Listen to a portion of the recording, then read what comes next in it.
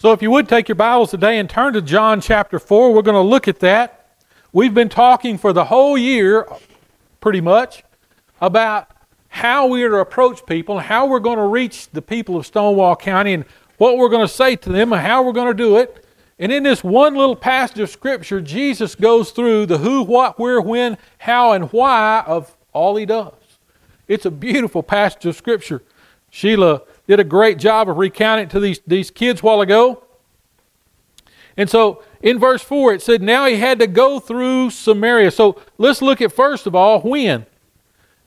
We talked a few weeks ago about the book of Matthew and the 28th chapter and the 19th verse. Jesus said, as you go therefore, make disciples. As you go. You're walking into Walmart, you're going down the street, you're in Lubbock, Texas, wherever you're at. You're watching and looking as you go, therefore. So, as we go down, Jesus was compelled then to go through Samaria. Sheila made a good point of that as a Jewish person, you always went around Samaria. You didn't go through it. Those guys were even considered traitors to the Jews. They had intermingled with the Canaanites and all the non-Jewish people there, and they had done that for survival purposes more than anything, by the way, in these times. But they had intermingled, and so the Jews would have nothing to do with them. In fact, if you were a good Jew and you went there and talked to a Samaritan, you had to be cleansed for 7 days. So man, what a terrible thing. You would not go through Samaria. But it says that Jesus was compelled, had to go through Samaria. That's a beautiful thing for us. Sheila made mention of it a while ago, but it's a beautiful thing that God came for all people. Not just some, not just the Jews. He could have done that. Those were His people. But He didn't. He came for all people, and especially this Samaritan woman. He broke all traditions there. When He came to this well and just had to go through Samaria, and I imagine already His disciples were going, whoa, this is getting a little out there. We're getting a little outside the parameters here, Lord. You need to do the things the way we think they ought to be done and go where we think they ought to be and go to do things the way that they're supposed to be done. And Jesus said, nope, we're going through Samaria. So He goes through Samaria, stops at a well, tells those guys, hey, y'all go get something to eat in Sychar. Even having to go to Sychar to get something to eat was against their Jewish tradition. So they go off to Sychar to get something to eat, and He waits there, and this woman shows up in the middle of the day. No other women, no other people are going to come get water in the middle of the day, in the heat of the day. They're not going to come there and do that. Why? Because she's already ostracized. Coming to that one person. Who do we come to? We come to the person that God tells us to go to. Jesus went there just for her. It doesn't share, by the way, that He went through all of Samaria and preached in every other place. He went to this person. He came for this lady. It's a beautiful picture of how God wants not just mass evangelism, and I love mass evangelism. That's great. We used to have revival services twice a year, and we would try to win everybody to the Lord. We go knock every door in Stonewall County sometimes before that happened back in the day. But you know that God is interested in the one. Just one. He's interested in me, in you. Jesus didn't just come to save the world. He did. But He also came to save you. I'm convinced to this day that if you had been the only one, or I had been the only one that was lost, Jesus would have come to seek and save me or you. What an awesome thing to realize that the Son of the living God has come for you and I. He came for this lady at the well. So she comes up and immediately she's on the defensive. So He asked her for some water, and she's like, wow, what are you even talking to me for? I'm a Samaritan. I'm a woman. Why are you talking to me? And immediately she tries to go through this, and Jesus says to her, as Sheila recounted, that you know, if you would have asked me, I would have given you living water. So she goes down this whole religious road, if you will. And I love what Jesus does. So Verse 7, when a Samaritan woman came to draw water, Jesus said to her, will you give me a drink? And his disciples had gone into town to buy food. Samaritan woman said to him, you are a Jew and I'm a Samaritan woman. How can you ask me for a drink? For Jews don't associate with Samaritans. Jesus answered her, if you knew the gift of God, who it is that asks you for a drink, you would have asked him and he would have given you living water. Sir, the woman said, you have nothing to draw with and this well is deep. Where can you get this living water? Are you greater than our father Jacob, who gave us the well and drank from it himself, as did his sons and his flocks? And Jesus said, everyone who drinks this water will be thirsty again, but whoever drinks the water that I give him will never thirst. Indeed, the water I give him will become in him a spring of water welling up. Then the woman said, sir, give me some of that water, that I won't have to get thirsty and have to keep coming to draw water. Then he goes through the calling of her husband. He immediately brought it back to himself. He immediately brought it back to the good news of Jesus. She tried to go down the road. Are you greater than Jacob? Are you proposing to me that you're greater than our ancestors and greater than all the people around here? And immediately he brought it back. I can give you living water. Man, I've been through so many times when you go and meet somebody, and hopefully before they find out you're a preacher. Once they find out you're a preacher, then the whole scenario changes, by the way. You know, the beer can gets thrown away, everything gets cleaned up, and oh my gosh, the preacher's here. But before they know that, and you get to talk to them, the first thing that happens is you try to direct them. You sit down and talk with them, and first of all, most people are kind of think, man, that's weird for somebody to just sit down and start talking to me. But immediately, you start talking to them about Jesus. What's most important to you? Directing that conversation to how they can have that living water themselves. So it's when, as you go, it's who seeking to save those who are lost. Zacchaeus was one of those. Sheila brought her up. Remember, you got the woman at the well. You got the woman caught in adultery. You've got the lady who came up and grabbed Jesus' robe, was healed. You've got a centurion he was a Roman soldier. Jesus came and healed his daughter. You look at account after account after account. I said this last week with Zacchaeus, or last time, not last week, but week before last. With Zacchaeus, Jesus looked through the sin. He didn't say it was okay. He didn't go, okay, you're fine, let me just keep doing what you're doing. He looked through the sin and saw the sinner. He looked through the sin and saw that person who God loves. I think he looked through the sin and saw that person he was willing to die for. And I'm so glad he did that with me. And I'm so glad he did that with you. Jesus told the woman that was caught in adultery, go and sin no more. I don't condone what you're doing, but you need me. I'm that peace that you've been looking for. And I'm convinced that in Stonewall County there are a whole lot of people that are looking for a Savior. They're looking for that peace that will fulfill them. They're looking for that something that they haven't got. They've tried just about everything and anything, and that's where we find this lady. He said, go and bring your husband so I can talk to him. And she said, I haven't got any husband. And he recounts to her, yeah, I know you've had 5 husbands. The guy you're living with is not your husband now. Wow. You've been looking and looking and looking and trying to find that love that you desperately need. And it's right here in Jesus. It's right here in me. Wow. When we go out to talk to someone, when we have the opportunity and God leads us to that person and we sit down with them and start talking with them, sometimes it's really easy for us to go, well, you know, I don't know if I have anything to say to them. I don't know any scripture. I don't know what to do. You're giving them the most perfect, wonderful, possible gift you could ever give anyone in the history of mankind. You're giving them your Savior. You're giving them Jesus. You're talking to them about something they desperately, desperately need to the deepest part of them. They need to have that fulfillment of love They need to see who Jesus is, and they need to know who Jesus is, and they need to know that Jesus loves them. That's the whole point of this story, that he brought this lady to himself. First she said, well, he must be a prophet. He told me everything I need to know. And then it comes down and realizes this must be the Messiah. This must be the Messiah. Wow. How we need desperately to bring people to that point.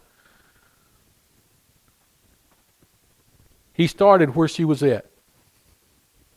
She was caught up, first of all, he was Jew, and that's, as much as the Jews hated the Samaritans, guess what? It reciprocated.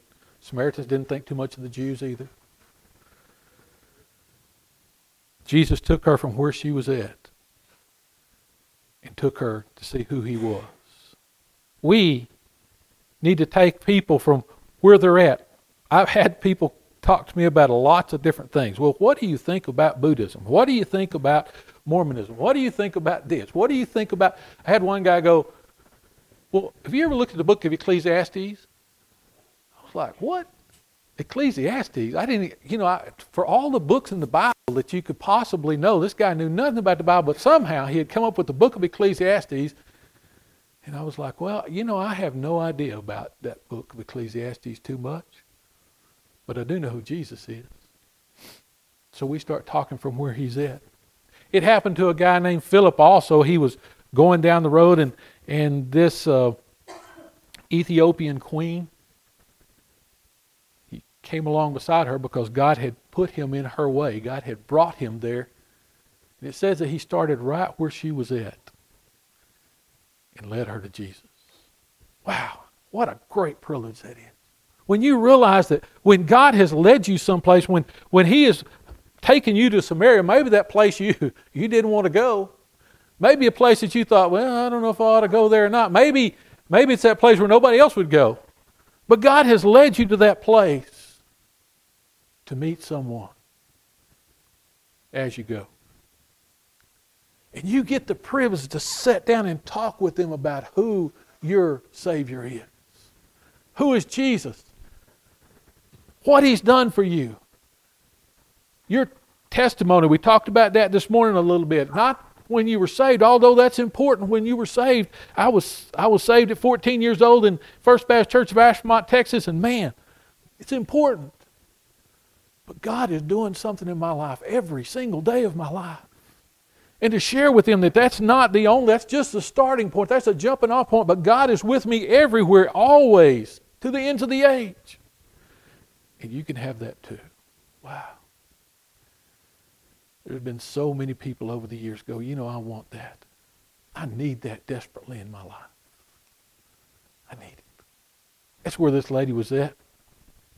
Jesus had shared with her who she was, and he realized she knew all about him. Then she went back and told all her friends. She recounted that a while ago. Went back and told all of her friends there, even to the point of shame. I mean, can you imagine? They already thought she was one of those ladies. And then she goes back in and shares, hey, you got to come see this guy. He's told me everything there is about my life. You got to come see this guy, Jesus. How desperately we need to do that. So then, I want to get on to verse 27. Just then his disciples returned and were surprised to find him talking to a woman. But no one asked, what do you want? Or why are you talking to her? I don't know if they had gotten used to the way Jesus did things by this time, or they were just scared. Didn't want to intervene. So the disciples urged him, Rabbi, eat something. But he said to them, I have food to eat that you know nothing about. Then his disciples said to each other, could someone have brought him some food? My food, said Jesus, is to do the will of him who sent me and to finish his work. Jesus said, I came to seek and to save all that are lost. He said, I do everything that God wants me to do. I listen to the Father. He tells me I do. Wow. What a plan. That sounds fairly simple to me. What a plan. And It's not easy. There's nothing in here easy about this because we've got to deny ourselves, Jesus said, take up our cross and follow him. In another place he says, I beseech you therefore, brethren, Paul says, by the mercies of God, to present your bodies a living sacrifice, holy and acceptable. It is hard, it is difficult to stand before God every morning and say, God, wherever you want me to go and whatever you want me to do, I'll do it. I'll do it. Just show me and guide me and direct me this day. Most of us wake up in the morning, I do too, wake up in the morning, my plan's already set. I'm going, okay, I got this to do and that to do, and I got to get this done. Even before that, usually that night before, I'm already making those plans of what to do tomorrow. And I only left out one thing, God. Oh, I'm going to go do good stuff tomorrow. But is it God good stuff? Is it what God wants for me to do? Is it what he's got laid out? He's got, I'm convinced every day of my life that he's got for me someone to talk to, some place to be that he wants me to be. Somebody, somewhere that he needs me to share who he is with. Now, I like eating. Y'all can tell by the way as big as I am. I like eating. But I will admit sometimes I don't get to this point. I'd rather share Jesus than eat. But Jesus would rather do the will of the Father than even eat. Wow. How we need to be like that.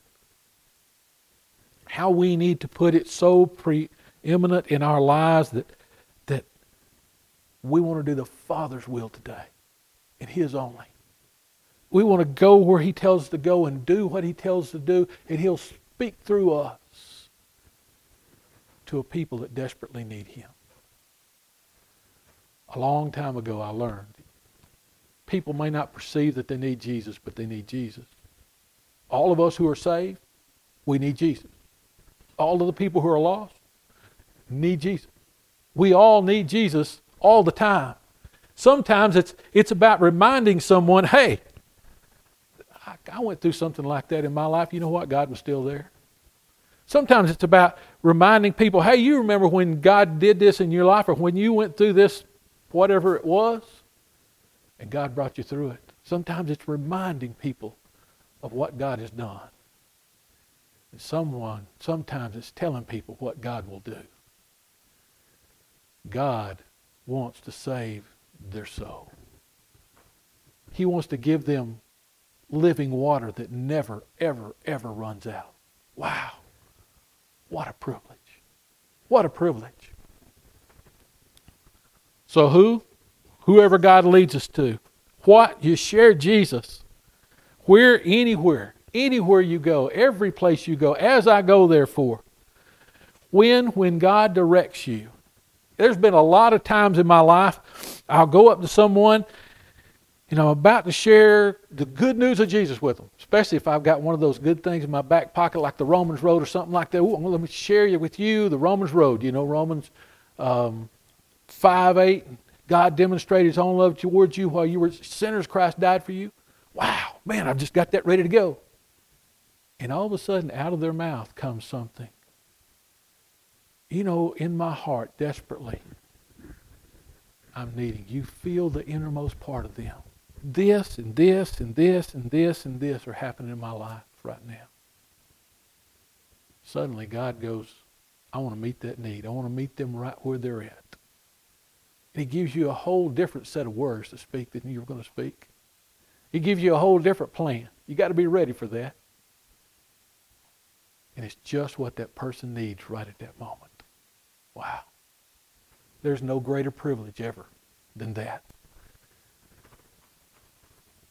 How? The way you share Jesus. How do I share Jesus? Some of you guys can testify. If my brother was here, he could testify. I'm that kid who was in the closet hiding. And when Lisa came over, I'd go run and hide in the closet. I found out, by the way, that it was my mama who opened the closet door and let me come tumbling out in front of everybody. So my brother's off the hook for that. But I'm that kid who was so shy that he couldn't even talk to people.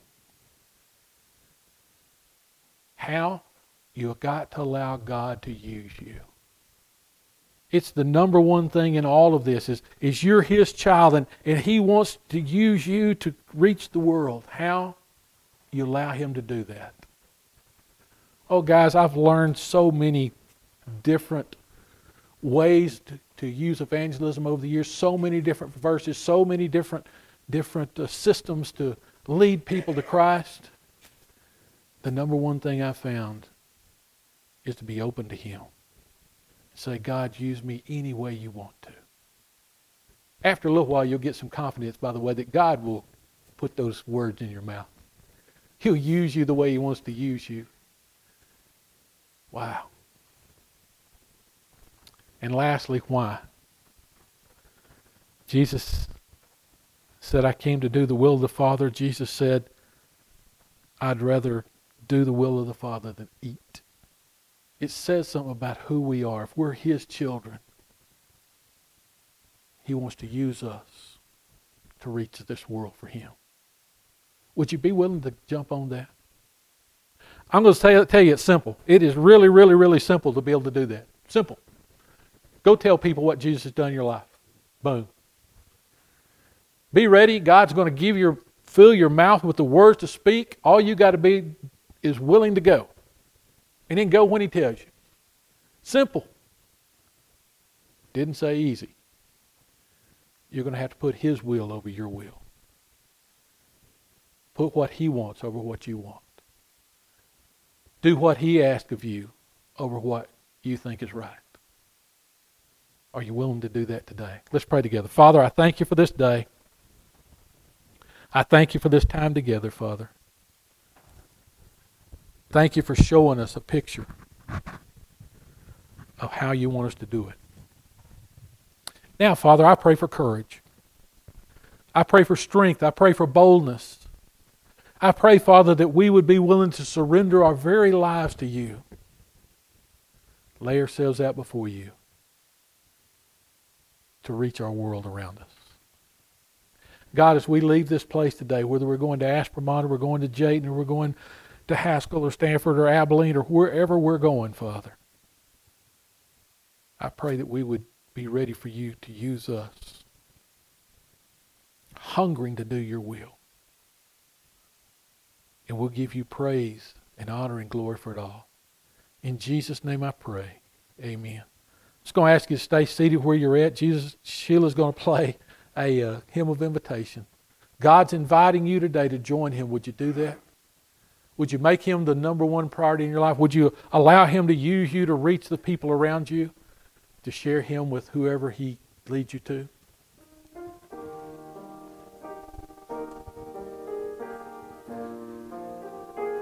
Just like you are. You haven't got to clean up. You haven't got to do anything. Just like you are.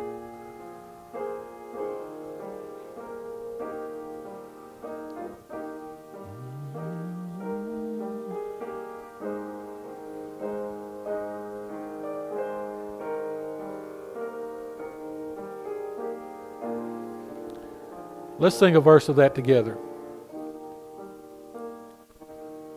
Just as I am without one plea, and that Thy blood was shed for me, and that Thou bidst me come to Thee, O Lamb of God, I come, I come. Amen. Thank you for being here today. Man, what a great day to be in the Lord's house. It's going to be, 90 degrees today? It was 22 days ago? I don't know. It wasn't 20. I'm lying. It was cold, though, I'm telling you. For old man, it was cold. But what a great place to live. Man, you just don't know what tomorrow's going to bring. It's awesome. Any other word before we go? Remind you that we've got the National Day of Prayer. We're going to be observing that at the courthouse today at 12:20. We've got next Sunday we'll have the nursing home service. Man, that's always a great time. Hope you'll be ready for that. Tonight we've got Genesis chapter the end of Genesis. We're going to do a review of Genesis and an overview of the end time study coming up. So I hope you'll be ready for that. All right, let's stand together. We'll be dismissed.